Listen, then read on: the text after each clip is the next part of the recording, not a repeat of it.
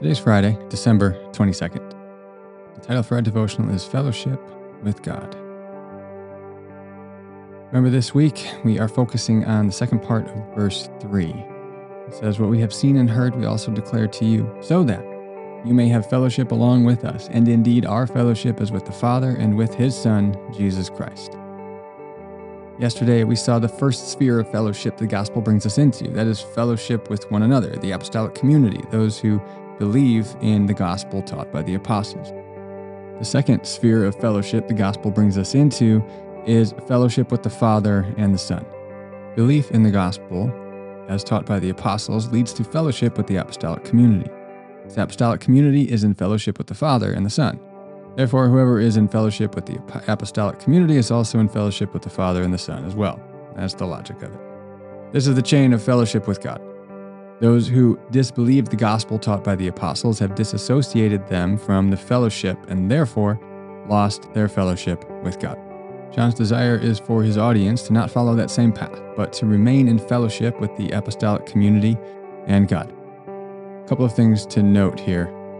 First, calling Jesus the Son of God was a controversial statement in this culture. Caesar was deified and referred to as a son of God.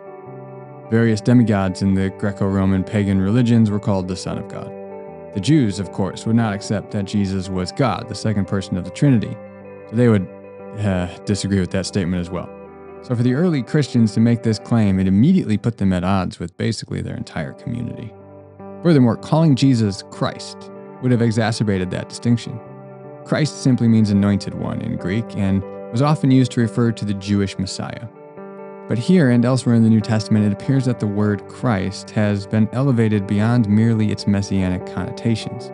Jesus is the Messiah, of course, of the Jewish scriptures, but John and the apostles have perceived that he is indeed far more than that their concept of the Messiah from the Old Testament was too small. He is God in flesh. If it were referring to merely the Messiah here, it would likely be articular, that is, the Christ.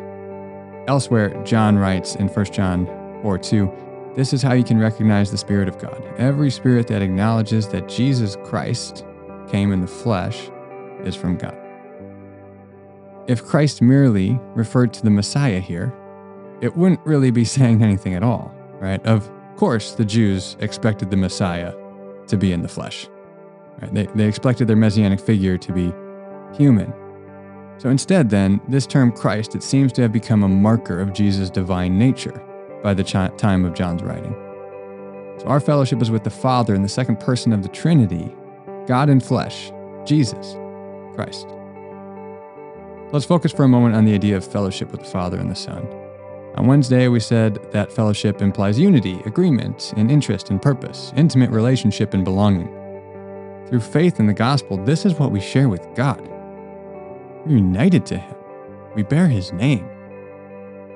Paul says in Galatians 2:20 again, "I no longer live, but Christ lives within me."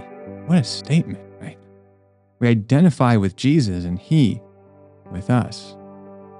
In the gospel, we align our interests and our purpose with God, the God who created us, so it is right to do so. Our will is being transformed into God's will the more we pray, "Your kingdom come, your will be done on earth as it is in heaven." Our primary interest and pursuit in life, they align with the kingdom of God and His specific will for our lives. In the gospel, we can have a relationship with the God of the universe.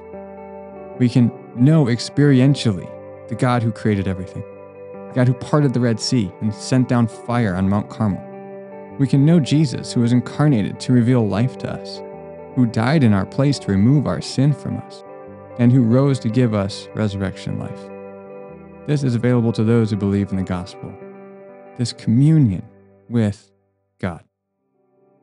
One of my favorite quotes is from John Wesley, the originator of the Methodist movement. He said on his deathbed, "Best of all, God is with us." Christians, so rarely do we just sit back and relish, cherish, love this fact that we have fellowship with the Father and Jesus through the gospel that we believe.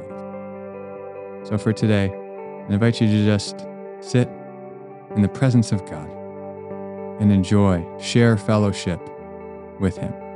just be with Him and bask in the glorious truth that we have fellowship with God.